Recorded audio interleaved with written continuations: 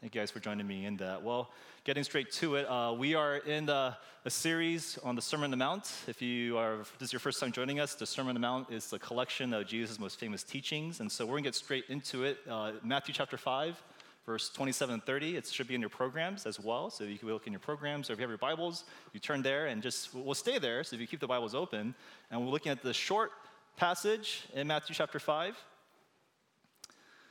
And this is Jesus teaching. He is on a mount, and there are people surrounding him, listening to his teaching. And we got through a couple of the beginning of the long sermon that he's giving. And starting in verse 27, we see Jesus declare to the crowds. He says, starting in verse 27, "You have heard it was said, 'You shall not commit adultery.'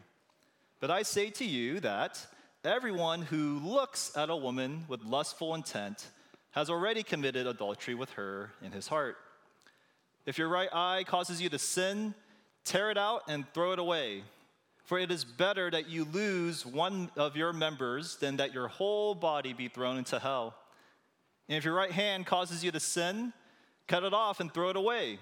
For it is better that you lose one of your members than that your whole body go into hell." This is the reading of God's word. So recently I had a conversation with a friend, and we're talking about raising our children and what it's like, because we both have sons. And he was mentioning how his son is going to be turning a little bit older, around age 10 or so. And I was like, what's that like? Because my son, he's age 6, and so he's going to be reaching age 10 soon. And we're talking about what that's like. And I was like, hey, so like, what's the conversations you have with them and so forth? And he was describing it to me, and he told me, and recently, my friend was saying this, I actually had the sex talk with my son. And I was like, ooh, how was it? Like, what did you do? Because, I imagined that moment, and I imagined hey, did you go hey, come here, son, and come to the bed in your room, and you just kind of talk about what sex is? Or did you drive to a lake, and as you're fishing, you go, son, let me talk to you about sex? And what he told me was I actually took him to a science museum. In the science museum, you kind of see all the human body parts, and as they're walking, you see the genitalia, and he's like, so son, this is what's going on here. And I was like, that's genius. It makes it not as awkward. You're kind of looking at something that's there. And it was really helpful because if you're like me, my parents, they're Asian, and therefore we never talk about sex. I never had the sex talk with my parents at all. And so I didn't really know how I was going to approach it with my kids. But in the midst of that, I kind of have a better idea of what that could potentially look like. And no matter what I do, though, no matter how I approach it, I plan to have that talk with my son. My wife could talk to the daughters, but my son, I will make sure that I talk about that. And I want to talk about it early because we live in a highly sexualized society. Kids, the average age that they first hear about sex or know about sex is 3rd grade. And so they say if you have the sex talk at 3rd grade, you're too late. They already know by their friends. They're exposed to it. And when I think about my life, I'm like, yeah, that's about right. Children are first exposed to pornography by 5th grade. That's the average age. And I actually think that's really modest. I think it's a little bit earlier because I, again, think about my life. I'm like, oh, yeah, that sounds about right. And so this is kind of the world we live in. And I want to make sure I talk to my kids about this because I want to make sure that before their friends influence their view of sexuality and sex, that I could have a voice in that I could shape it. Because I know this, of all the topics that's out there of money and living and friendships, this topic is really important. It's such an important topic because it could be so confusing. It could go so right and go so wrong in so many different ways. And so for me, I have to make sure that I have this conversation, that no matter what I talk about with my kids, will be a conversation that we have as they get older. And I think this is what Jesus is doing with us. Jesus is describing to his followers what the kingdom of heaven is like in the Sermon on the Mount. And Jesus, in the Sermon on the Mount, in the kingdom of heaven, it's not simply about how to be a good person, but it's about how can you be truly human? What does human flourishing really look like? And so it's not this idea of just modifying your behavior, but the whole sermon, it's all about Jesus getting into the deep-rooted issues of our hearts. That's kind of what Jesus is trying to do here. And so last week we talked about how, why are our relationships broken? Why do we have so many broken, hurt relationships in our lives?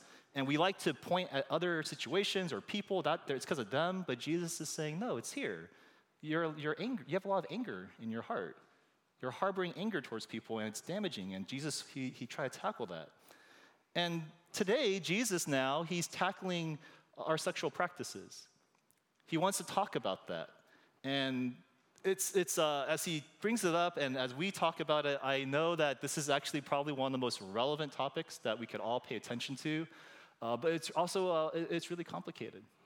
It's really complicated because we all come from different places. We're all coming from different contexts. Some of you have been followers of Jesus for a long time, and you take your discipleship really seriously. You are a genuine, like, I really want to live faithfully as a Christian for my life. But this area, this topic of sex and sexuality, this is the one area that you struggle with. It's the one area that's kind of hidden, and so it's the one area that's like functions as your source of shame, and so it's really hard for you. Some of you, you're kind of similar but different, where maybe Jesus, you kind of know him, but you grew up in a churchy environment. Like your church was very churchy, and so in your formative years as a teenager, your view of sexuality, you're just used to pastors berating you, talking about be careful and so forth, and the whole purity culture has kind of invaded your mind about this, and as a result, talking about sex is very awkward for you. You're that person when someone says sex, you're like, haha, you just kind of giggle awkwardly because you blush. It's weird, it's taboo, and therefore it's not really being developed, your idea of sex, because you just feel too cringy talking about it. Some of you profess to be Christians, and you say, I believe in Jesus, I want to follow him, but your sexual habits totally contradict your profession of faith. It's radically different than what you actually say, and the reason why is because it's so normal in your context. Everybody's doing it. Everybody's practicing sex the way I'm practicing sex. So why does the church make such a big deal? And that's always kind of something puzzling, is like, why are people so judgy here? And that we're kind of in that world. And some of you, you're in a different place where sex, it's hard to talk about because you're deeply scarred. You have a sexual past that you feel a lot of shame for, or you have sexual encounters with people that were very aggressive, and because of that, you're just really triggered by this topic, and you emotionally distance yourself from it. It is an intellectual journey only, but emotionally you just can't go there. And so we're all in different places, and I know that we're all in different places when we talk about this. But here's the thing, no matter what, and no matter where you're coming from, this is such an important topic that we have to discuss. Just as it's important for me to talk about with my kids, Jesus sees this as something that you have to talk about when we talk about the kingdom, when we talk about life with Jesus.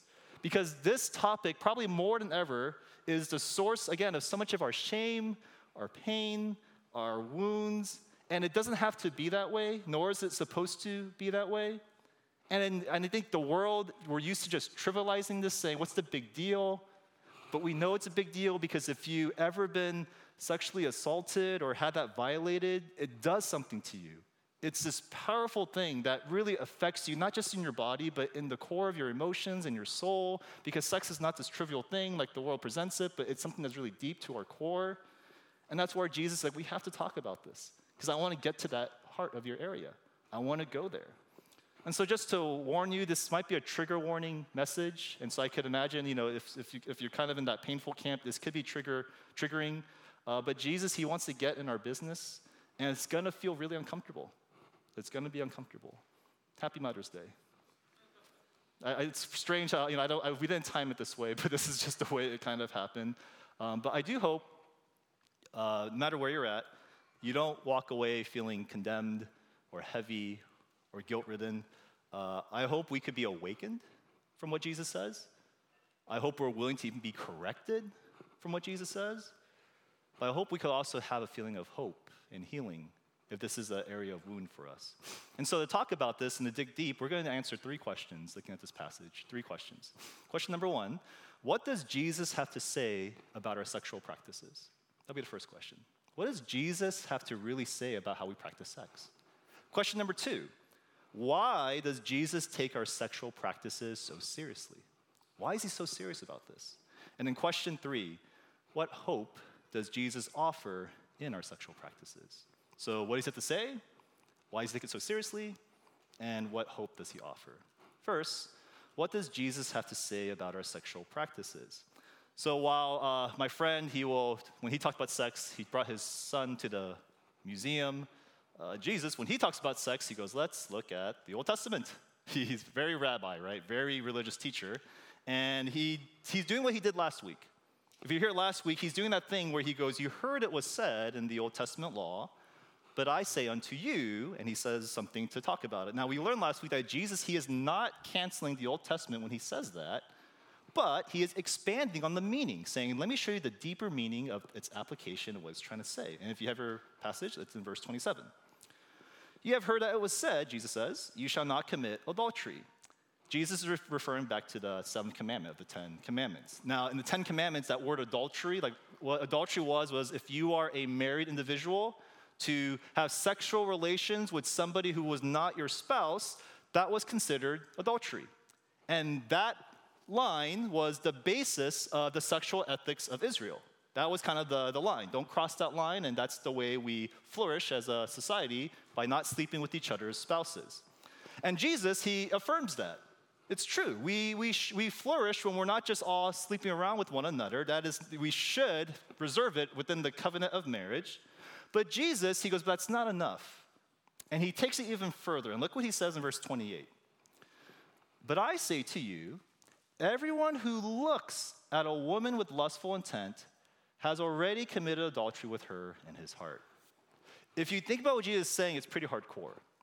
Now, Jesus is not saying to have sexual desires is wrong. We're human, and God made us to have sexual desires, and that's actually natural. And Jesus is not saying it's wrong to look at somebody and acknowledge, oh, that's a pretty person, that's an attractive person. That's how we go on dates, because we're attracted to them. But this is what Jesus is saying. He's saying to look at someone in a certain way. That's what he's pointing at. He says look. Now, that word look is very broad in our English, but more specifically, what Jesus is talking about, it's not you're just looking, going, oh, that's attractive, but you're looking at them. You're looking at that person, and as you're looking at that person, you're choosing to look at them and stay there, whether with your eyes or with your heart, because it is fueling the sexual desire in you. It is feeding something in you. And Jesus is saying when you do this with another person, it's something is wrong there. And if you're somebody, especially if you're a sister and you felt that look, you know something is going on there when someone does that to you. And what Jesus is saying is it's not just even when you're looking at them, but even in your heart. When you are gazing at someone in that way, imagining them, that is also adultery. That is also adultery. How could Jesus say this? So Jesus is saying sleeping with somebody in your bed and imagining sleeping with somebody in your bed, that's kind of like the same category. What's Jesus doing? Is he serious? And I think a little analogy or example might help us understand this. When my wife and I first got married, we entered a new chapter in our relationship. We're married now. A new level of commitment. And in the midst of that, I remember I was very curious, and so I'd ask my wife a lot of questions. And so I asked my wife I remember one time asking her, hey, so now that we're married, if I cheated on you, would you still be with me? Like, would you be willing to forgive me if I cheated on you? My wife said something to the equivalent of, I kill you.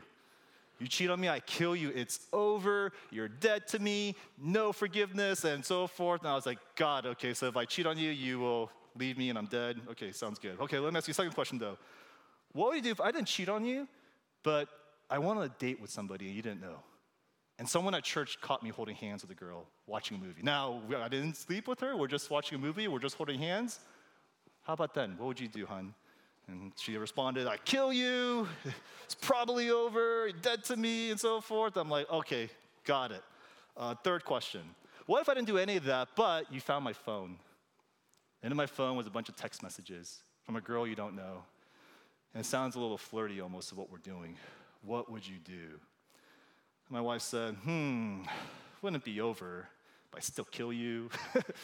And I was like, oh, okay, interesting. So all three scenarios are different degrees, but my wife was upset with all three to different degrees. Why? It's because all three are violating the same thing, which is the marriage, the covenant. And I think that's what Jesus is saying. Jesus is saying our sexual practices outside of marriage, whether it be with your body or even with your heart and your mind, you're violating something. It's all violating the same thing. What's the violation? I think what Jesus is getting at, because he's a rabbi, a Jewish rabbi, and it's violating the purpose of our sexual desires. the purpose of what sex is meant to be used for. Because sex is meant to be used as an expression of love and commitment to another person. But what we're doing when we do it the way that humans tend to do is it's transferring from love to something called lust, which is kind of becoming a churchy word now, but it was very common back then, and which is why Jesus says you're not just looking at them, but it's with lustful intent. And there's a big difference between those two things. With love, that's the idea of sex and love, that goes back to the garden in Genesis chapter 2. And I think that's where Jesus' mind is kind of at. God designed sex to be practiced in a context of marital love between two people. And its purpose is to uniquely unite and bind these two people, which is why Genesis calls it one flesh. To be physically intimate with somebody makes you one. And that's why, even biologically, it makes sense of why sex works the way it does. When you have sex with somebody, your body produces two things. It produces dopamine, which makes you feel pleasure, because it encourages you to keep doing it, the person over and over again. And your body also produces oxytocin, which is the attachment thing, where even babies and mothers, it's oxytocin is being produced when they're nursing. When you're having sex, you're producing oxytocin, which binds you, and you're producing dopamine. And that's kind of what sex is supposed to do. It's pleasurable and attaches you. And when you have sex in the nature and the context of marital love, it looks a certain way. It looks like love. What's love? 1 Corinthians 13 tells us and describes what love is. Love is patient. There's no rush. There's no rush in this. It's faithful. Love is faithful. It's long-term. Love is selfless. You're looking for the good of the other person. And that's kind of what sex is supposed to reinforce. That's what love is supposed to reinforce. But when you practice sex outside the marital covenant, which is called lust, when you practice it then, the purpose, it doesn't bind two people together, but instead, what are you doing? You're taking something. You're getting something for yourself. That's why masturbation, oftentimes after you're done, you feel empty. You don't feel like, wow, that was amazing. After you masturbate, there's an empty feeling in you. Why? Because your body is producing dopamine, but there's no oxytocin. You're misusing what the purpose of what sex is.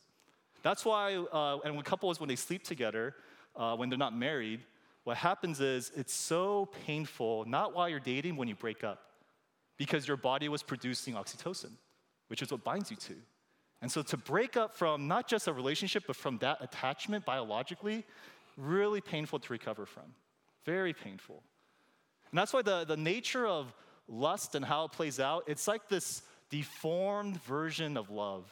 It's like the opposite of 1 Corinthians 13. Because while 1 Corinthians 13 says love is patient, there's no rush, sex in the context of lust, it's very impatient. You're always in a rush. Let's do it. While love is faithful long-term, lust is faithless short-term. It's quick. It's not binding.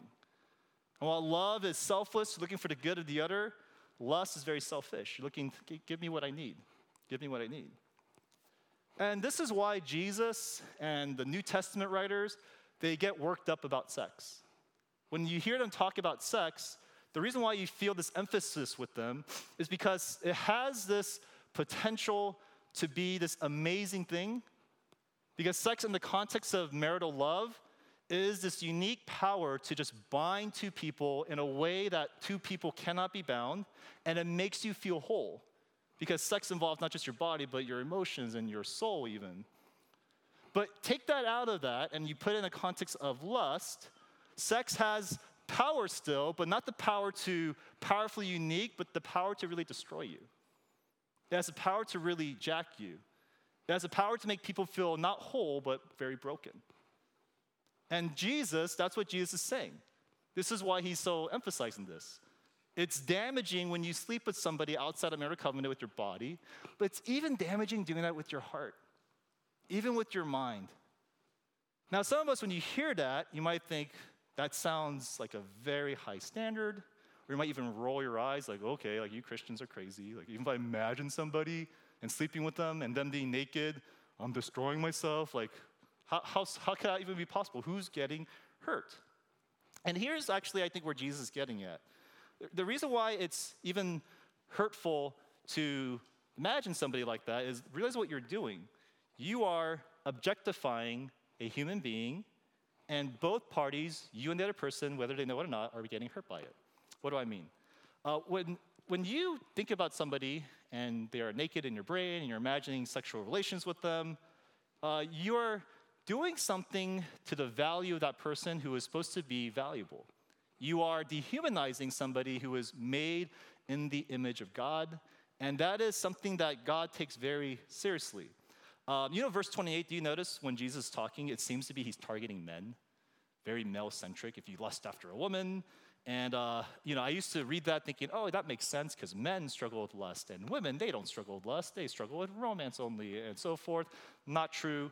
Both parties struggle with lust, might be in unique ways, but they both struggle sexually with lust. So why is Jesus being very male-centric here? And I think the reason why is because of the history, the context they're in. First century Rome. In first century Rome, very patriarchal society, and who were the people who were always objectified? Who were the most dehumanized in Rome? It was always slaves and women. It was always women. The one rule that you could not do sexually in Rome was you could not sleep with another man's wife. Not because she was a woman, but because she was his wife. She was property. It's almost like stealing. But any other woman, fair game. You have a slave, fair game. You have someone you see who knows a widow, fair game. Sexual assault, no problem. It wasn't a deal. It wasn't a big deal. One historian says it's like going off the road and peeing in the toilet.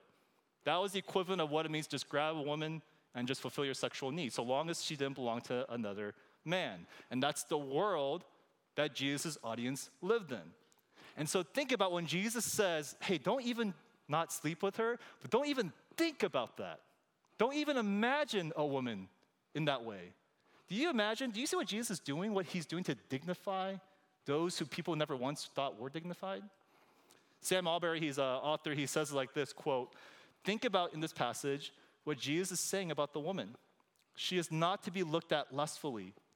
Jesus is saying that her sexuality is precious and valuable, that she has sexual integrity to her, which matters and should be honored by everyone else. He is saying that this sexual integrity, it is so precious that it must not be violated, even in the privacy of someone else's mind. Jesus is dignifying and elevating those who are used to being sexualized, and especially in the first century, it was the women, because you're dehumanizing them when you do that. But the second problem is if you keep doing that, not only are you dehumanizing them, but you are dehumanizing yourself. Because as human beings, we weren't meant to do this to one another. To objectify people, it makes us closer to being animals than it does to being human. Because animals, they can't control their desires, right? They see a piece of meat, they just eat it. That makes you an animal. Versus if I was like, I see food, and I just tackle it. It's like, control yourself. I'm not an animal, I'm a human being. And sexual desire is kind of the same way. And this is the lie of the modern culture. At the heart of our modern culture says you need to unleash your sexual desires. If you feel it, you just go for it. That leads to freedom. That leads to human flourishing. But that is such a unique modern thing. Every ancient society, and it doesn't have to be Christian, every even secular society before us says that humans have good desires and we have evil desires. And what separates us from bestiality is that we can control the evil desires and really leverage the good desires. But if we don't do that, we aren't just harming others, but we're doing something to ourselves. Again, Sam Alberry, he says again, quote, this is what lust does though. It reduces how we see others, and in the process, it dehumanizes us. We become those who see less and less of the humanity of others, and that is not the way that human beings are meant to function. And so, when we ask, what does Jesus have to say about our sexual practices? One way we summarize it is, all of us are broken. All of us have broken practices. Because all of us, we are sexualizing, objectifying people all the time in our minds and nobody knows it. Or we are sexualizing ourselves and objectifying ourselves for others to be able to be drawn to us. Whatever it is dehumanizing, it is objectifying. I like one illustration. It's like getting a book, and what we do with people is we treat them like books where we love the cover, but we don't bother to read what the book is about. We don't care what their names are. We don't care what their fears are, what their hopes are, what their occupation is, how their mother views them, what their father is like, what their siblings like. We just care about the cover. That's all we care about, and you're not dignifying what is in the book when you do that. And Jesus is trying to say the same thing. When you do that with people who are way more important than books, You're not dignifying the way that they're supposed to be, and by not doing that, you're doing something to yourself too. And that's all of us. That's all of us. And this is the first step into the kingdom of heaven, is recognizing that we do this all the time. All the time. Now here's the thing. We all do this. We all struggle in this to some extent, but this is not our biggest problem. Our biggest problem is not that we do this, because this happens, but the biggest problem is we do this and we don't care. We don't care. We are so desensitized that we just think it's okay. And that leads to the second point. Why does Jesus take our sexual practices so seriously? So after Jesus says that adulterers, it's not just sleeping with someone, but it's even imagining it, Jesus goes, and here's the solution. You want to see how you battle that? Look at verse 29 and 30. Jesus says, verse 29, if your right eye causes you to sin, tear it out and throw it away. For it is better that you lose one of your members and that your whole body be thrown to hell. And if your right hand causes you to sin, cut it off and throw it away. For it is better that you lose one of your members than your whole body go into hell. Do you see what Jesus is saying? Oh, your eye is causing you to lust after people? Just rip that thing out. Your hand? Oh, chop that thing off. It's like, whoa. So our application today is after service, we're all going to give you a knife. We're all going to be in our community groups, and we're all going to just chop things. And it's like, if you take it, that's what Jesus means, then that's maybe a possible application. But I don't think that's what Jesus is saying. We miss the point if we think Jesus is saying that, because if you chop off your hand and your eye, your heart's still there. So you still have the same problem. So what's Jesus trying to do here? Why is Jesus offering this resolution? And I think what Jesus is trying to do is he's trying to get us to really pay attention to the problem. If I had a cut in my leg, and I was like, it's kind of hurting, but it should be okay, but it keeps getting bigger, and I go to the hospital, and the doctor goes, hey, that cut, yeah, you have to lose the leg now. I'd be like, lose my leg? Why? I better be dying before I cut off my leg. It's like, yeah, it's that serious. If he told me amputation was needed, there must be something really wrong with that cut. That it's costing me my life that I've got to cut my leg off before then. I think that's what Jesus is doing right here. Jesus is saying, dude, your sexual habits, it's so serious. It is so, so serious that it's better to lose your hand, to lose that eye, to amputate yourself before you keep going. Before you keep going throughout your week, it's better to do that because it is that serious. And when we hear that, Jesus, he sounds so extreme. Even him saying it's so serious like that, it sounds extreme because, again, we are so desensitized and even blind to the way sexuality works, especially in our modern culture. I mean, elephant in the room, we live in a culture where pornography, premarital sex is just so normal. It is so normalized today. Porn is a $90 billion industry. That is more than the NFL, the Major League Baseball, the NBA, all that combined. Porn makes more money than all that. 90% of boys will be exposed to pornography before the age of 18. That's 90%. 9 out of 10 of our children's ministry boys, they will have seen porn before the age of 18. 60% of girls are exposed before age of 18. All the internet search engines that's going on right now, 1/4, 25% of them are pornographic. That means 1 out of 4 people are searching for porn right now on the internet. 70% of men and 20% of women say they watch porn once a month. 7 out of 10 people, 2 out of 10. Porn has more internet traffic than Amazon, Netflix, and Twitter combined. More people are looking at porn. And even more so, 96% of adults think watching porn is normal. That's just what boys and girls do. That's how you learn about sex. It's a normal part of life. 9 out of 10, 96% of people. Most younger people, Gen Z, they see not recycling as being way worse than watching porn. To not recycle, that's horrible. Porn, but you better recycle. The average age of someone's first sexual encounter in this country is age 15. 55% of men and women, they have sex by the age of 18. That's half of the people. 20 to 30% of women are sexually assaulted. That's the country we live in. It's normal. It's all very normalized. And personally, I know these stats, it's not just people out there.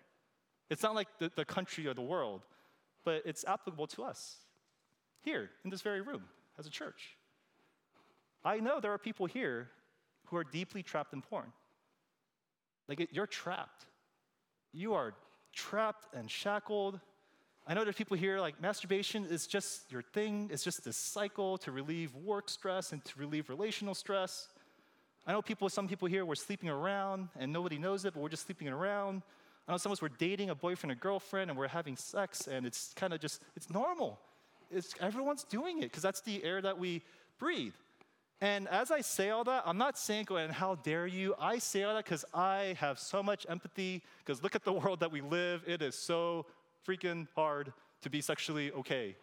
I mean, you have access to Twitter and Instagram. We have this. You could literally drive home from this message and watch porn on your phone, and nobody would know. We have Tinder, where you can actually meet up, shack up, break up, and nobody knows. And it's right there on the phone. It's so easy. And nobody's asking you about it. We don't ask each other about that in our community groups. It's kind of awkward. It's kind of strange. And we don't share about it. It's kind of awkward. It's kind of strange. And again, as I say all this, I have nothing but empathy.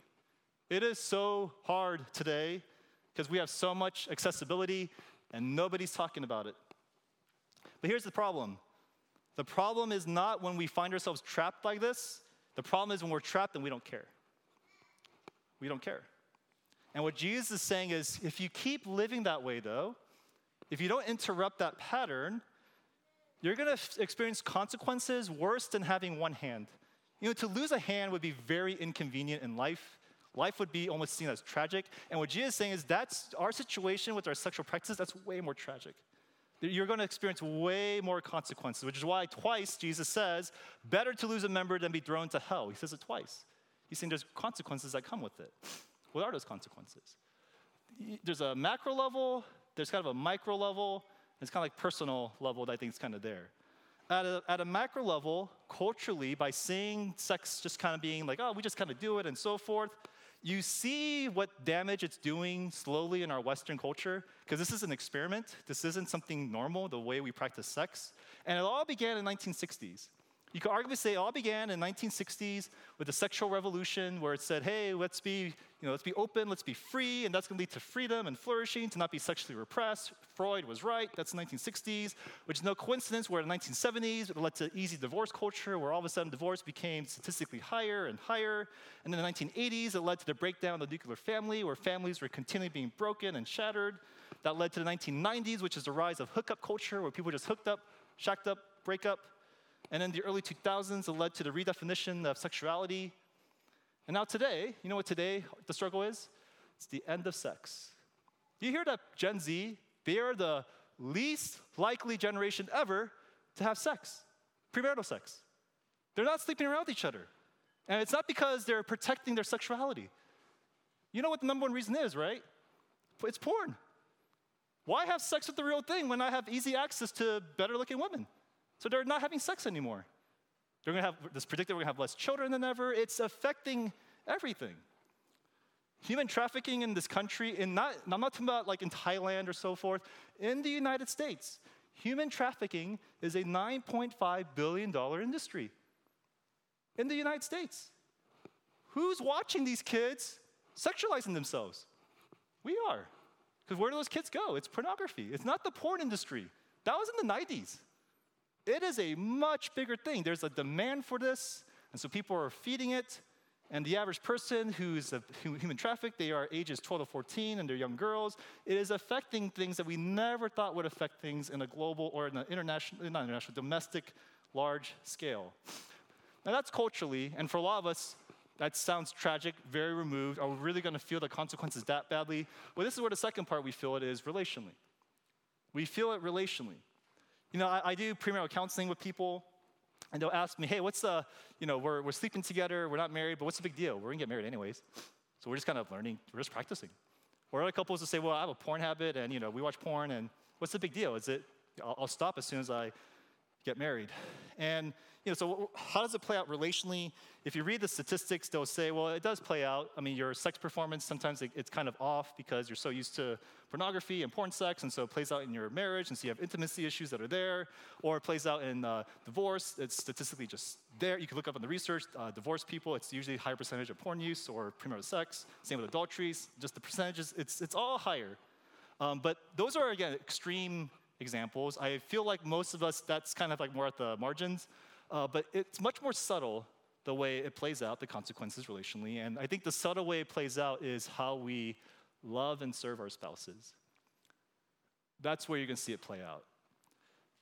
Marriage requires so much sacrificial love, where you choose to not do things that you want to do, but you choose to do the things that your wife and your husband and your children want to do. But if you are so used to practicing sexual lust, where it's about you, where you are taking, no surprise that when you have to give all of a sudden in marriage, that it's hard. No surprise that the main complaint our spouse has about us is because we're selfish. Because marriage, it is going against what we're used to in our single life. I like what one author says. He says, quote, "Satan wants us to learn to resist service and to pursue selfishness. If we learn to do what we want, when we want, before marriage, we'll carry that pattern into the days and the years that follow. This, however, is deadly. Love in marriage is shown by 1,000 daily decisions to do what you don't want. If your relationship, though, before marriage is characterized by giving into urges of immediate desire, you'll most certainly struggle when you encounter the nitty-gritty of married life."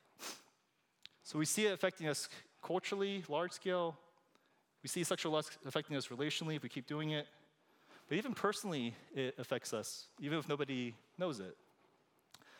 Many people who are indulging in pornography or just sleeping around, the common factor that happens isn't that their sex life is great. The common factor is an empty feeling that kind of arises.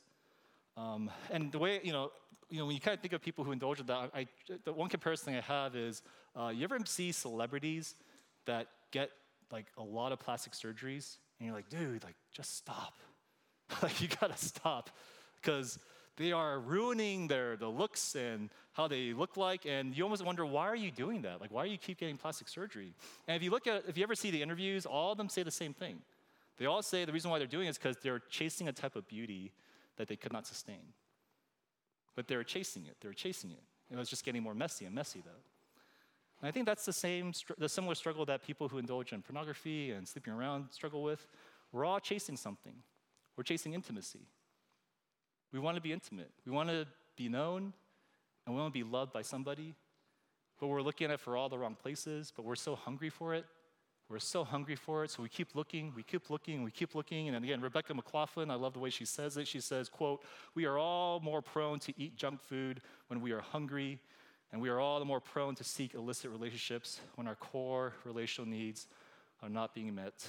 Most people who indulge in porn or sleep around, it's not because they're horny. It's because they're lonely. That's why when you look statistically, it's always those engaging, sleeping around. It's just out there sociologically. You are depressed, you are lonely, and you're seeking it. And after you do it, you're even more depressed, and you're even more lonely. Most people who have a history sexually, you have mental health issues with depression, because you are trying to chase a black hole that you cannot fill. And the more you can't fill it, the more that black hole feels bigger. And that's kind of what we're all doing. And we're all kind of feeling more and more empty because of that as we indulge in this. And these are the consequences. This is what happens to us. And Jesus, he wants us to pay attention to this. He wants us to see this is a big deal. Single people, college students, people who are living by themselves, you have porn addictions. It's just kind of your thing that you do. And we don't deal with it. It's just kind of normalized because we don't see the consequences yet. We don't see it playing out. But your brain is literally being rewired. And you're going to see the consequences when you try to be really intimate with somebody, usually marriage. They could play out in other relationships. That's when it really starts to play out. And we might need help. We might need help before we get into a bigger hole where it leads to something worse. If you're dating, some of us were sleeping together with our boyfriend or girlfriend, and we don't think it's a big deal. Because we're going to marry each other, and it should all be good. But again, realize you're indulging in a type of deformed love that's more seeking to take than to give. There's a type of feeding of narcissism that's going on in the midst of that. And again, you'll see it play out in your marriage in subtle ways. And it might mean that we have to have a difficult conversation with our boyfriend or girlfriend. If you're married here, everyone thinks you're okay. All the singles think, the married people here, they're okay. We're all good, because marriage, it fulfills us sexually, and we never struggle once you're married. But do you realize the majority of Jesus' audience, they're all married? Jesus is talking to a bunch of married people at the Sermon on the Mount because he knows we struggle. He knows it's hard even in marriage because marriage is not the solution to our sexual struggles. And that leads to the last point. What hope does Jesus have to offer? What hope does Jesus have to offer? Jesus confronts all of us in our sexual brokenness, and we all might be feeling a sense of shame as we hear what the implications are, including myself. I sometimes wonder if my wife knew what was going on in my brain, like if she saw, like it was a Black Mirror episode, and she saw everything that went on in my brain every single day, oh man, I could just hear the words, I kill you. It's over, like you're dead. I can just hear it. Because my brain, it happens, right? It's so hard. I sometimes wonder what my friends would think if they knew my sexual struggles. They might think, oh, they might judge me or think, oh, how you think that stuff? I wonder you as a church, if you knew like my sexual history and the things that kind of went in my brain in the past, like, oh my gosh, that's our pastor? What kind of church is this? And you might want to leave. I imagine there's a lot of, I think a lot of us feel that way too. There's a lot of that feeling of shame. And so we hide it, we bury it, we don't expose it to anybody because we feel like we're going to be rejected by everybody who sees it. But this is where the good news comes in, where Jesus, he sees your dating history, he knows your thought history, he knows your internet search history that you clean up. He saw every single thing that's there, but he still invites you to be with him. He still says, come to the kingdom. In fact, he says, you're the one who I'm looking for. You're the one with the particular invite. Come to the kingdom. Because only when you come into the kingdom, only when you're with Jesus, can you be healed. Try all you want with willpower to fix that. Jesus is saying that's not going to work. Come to me. Come to the kingdom. Come in my presence. And you'll start to see something different. Because Jesus, he could do things for us that we can't do for ourselves. In particular, let me highlight a couple of them before we close. Number one is this. In Christ, when you come to Jesus, you will know that there's forgiveness. You're forgiven for your sexual history. You're forgiven. You know, naturally, like I mentioned, when we think about our sexual past, we hide from everybody, and the one person we especially hide from is God. And it shows up in indirect ways. Like I remember a brother telling me before, like he goes to church every Sunday. The only Sundays he doesn't go to church is when he masturbates on Saturday, and when that happens, he just can't go to church because he feels so yucky. And I understand, because that's the human natural heart. We want to run away and hide, especially from God, when we feel kind of sexually dirty. But what's really interesting is when you read someone like King David in the Old Testament, who did way worse sexual stuff than anyone in this room. I mean, he found the girl attractive, who was married. He killed her husband. He slept with her, impregnated her, all before they got married. That was King David. And when David realized what he had done, and he realized how sexually broken he was, David responds in the complete opposite way that all of us respond, which isn't that he hid from the temple and just hid in the corner, but he went directly to God. And we see his confession to God in Psalm 51, where he just kind of confesses to him. And it's really interesting. Why would David do that? Why does David say, for example, in Psalm 51, he says, quote, have mercy on me, O God, according to your steadfast love, according to your abundant mercy. It's that last part. David knows who God is. If you ever go on Twitter before, not many Asians are on there, but if you're on there, you know on Twitter, people tweet all the time, like their thoughts. But some Twitter accounts, they have what's called a pinned tweet, which is you'll see a tweet from years ago that's pinned to the top. And the reason why, and so when you go on the profile, you'll see that pinned tweet. And the reason why you see that pinned tweet is because people want people to know that's the first thing you see about me when you see my Twitter profile. That encapsulates who I am, this pinned tweet that's there. If God had a pinned tweet, if he had Twitter and he pinned a tweet, you know what it would probably say? I am a gracious, compassionate, and merciful God. It is the most repeated way he describes himself in the Bible.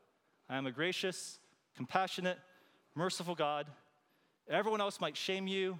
Everyone else might be like, oh, gross, if you ever told them even a percentage of what you struggle with. But God is making it emphasize the first thing before you talk to me is I am a gracious, compassionate, merciful God. No matter what you've done or what someone did to you, I am safe. I will respond with grace. And when you experience that, where you actually go, someone actually accepts me in the midst of that, there is so much healing that happens in that. There is so much light that just kind of shed and air that's breathed into this thing that called shame. And that is the first thing that we need, is to accept that there is someone who will dignify us even when we haven't dignified ourselves. That's what Christ does for us. Come to him and there is forgiveness. But even more than forgiveness, the second thing he does is there's transformation. There's change. The worst lie that we could ever fall into when it comes to this topic is, I am so deep in it that there is no hope. I'm stuck. We're stuck. We can't get out of our sexual habits. I can't get out of my sexual habits. We tried everything. We tried internet filters, covenant eyes. We made vows, never again. We did purity rings and so forth. And we always mess up. And we go, it's because I'm just stuck. And it's messed up. And here's what I'd actually push back on. I would argue, as helpful as those things might be, you know what's more helpful than all those things combined? Spend 5 to 10 minutes in the presence of God every single day. That will do probably more for you sexually than all the filters that are there. And here's why. When you are spending time in the presence of God and the Spirit of God is meant to do something for you. And we often think God's going to help me sexually by killing my sex drives, but it's not working, so what's happening? That's not the Spirit's job, to kill our sex drives. The Spirit's role is to make Jesus look glorious to us. And when Jesus is looking glorious to us, sex and all the sexual morality that's there, the glory gets a little bit less attractive. A few years ago, I took my kids, ages 4 and 6 at the time, or 3, who knows, something young. I took them to Disneyland. And when we got to Disneyland, you know what the one ride they wanted to ride on? The merry-go-round. That's all they wanted to ride on. I'm like, dude, we could do this at South Coast Plaza. We paid hundreds of dollars to be at Disneyland. We're riding the merry-go-round over and over again. And at one point, it was like, enough. Let's go to Dumbo. Let's go to Alice in Wonderland. They're like, no, I want the merry-go-round. And I had pushed them, no, let's go. We went on it. They loved it. They kept going on it. Later on, like, hey, want to go to merry-go-round? They're like, nah, forget it. Only if the line's short. Let's go on the Dumbo ride. What happened? I wasn't telling them, don't go on the merry-go-round. I was like, look at here. Look at this. And that's what the Spirit does for us. The Spirit does not kill our sex drives. The Spirit's pointing us to Jesus, saying, this feels glorious, way more glorious. And if we spend time with the Lord, and the Spirit just moves, that is the greatest thing that the Spirit could do to help us in this journey. And lastly, before we close, in Christ we're forgiven, in Christ we're transformed, but in Christ we're not alone. Jesus is not talking to you, individual Christian, about your sexuality. He's talking to us, the community. He's creating a new community, saying together, this is our sex ethic. This is how we practice it. The church is an alternate community, different from the world, where our sexual practices, it's a new normal. And that's why it's so interesting. In the first century, historians will say, the early church, they were known for the sexual purity that made the Roman world confused. And it wasn't because they were more holy than us. It wasn't because they had stronger willpower than us. It was because the early church, they had something that was radically different back then that we struggle with even today, was this: nobody was lonely. In the early church, they were all intimately connected to one another. And we talked about earlier that what drives the sexual urges that we have, it's loneliness, it's intimacy. And the church, what they did is that intimacy is here. It is here where you can be intimate and feel relationally filled in different pockets. You can have transparency where there's confession that's there. And that's what made the church so powerful in their sexual practices. They were together collectively, worshiping collectively, being transformed collectively, being forgiven collectively, sharing life together collectively. And so for some of us here, as we hear all this, it sounds so impossible. But the only reason why it sounds and feels is because we haven't perhaps included Jesus enough in this area of our lives. Some of us need to really go to him. Remember, he's a gracious, compassionate God. Might need to spend that time, 5-10 minutes. Or for some of us, we need community more than we realize. And so today, as we celebrate Mother's Day, men, let's honor our moms, but let's also honor all women. They are made in the image of God. They're called to be respected, not just our hands, but our hearts. And women, I hope that we can do the same, where we objectify men, we objectify other people, we objectify ourselves, but may we remember they are made in the image of God. And even if men have objectified women or we objectify them, we are meant to honor and show them grace. And that's what makes the church a city on a hill that stands out differently. As I invite the praise team up, can I lead us in a time of prayer? Again, I know this is a triggering thing, and we're all in different places. But can I just invite us, whatever rises to the top, whether it be you are, for some reason, there is a deep sense of apathy that's still there. Maybe Jesus' words, it just needs to be a little more serious in us, and we need to pray about that. Or for some of us, it might be a deep sense of shame that's there. And maybe we need to remember the gracious and compassionate nature of who God is. Or for some of us, it might be that we are just confused. There's a lot of different thoughts that are going in our brain. Whatever it might be, can we take a moment just to pause, even just to be still?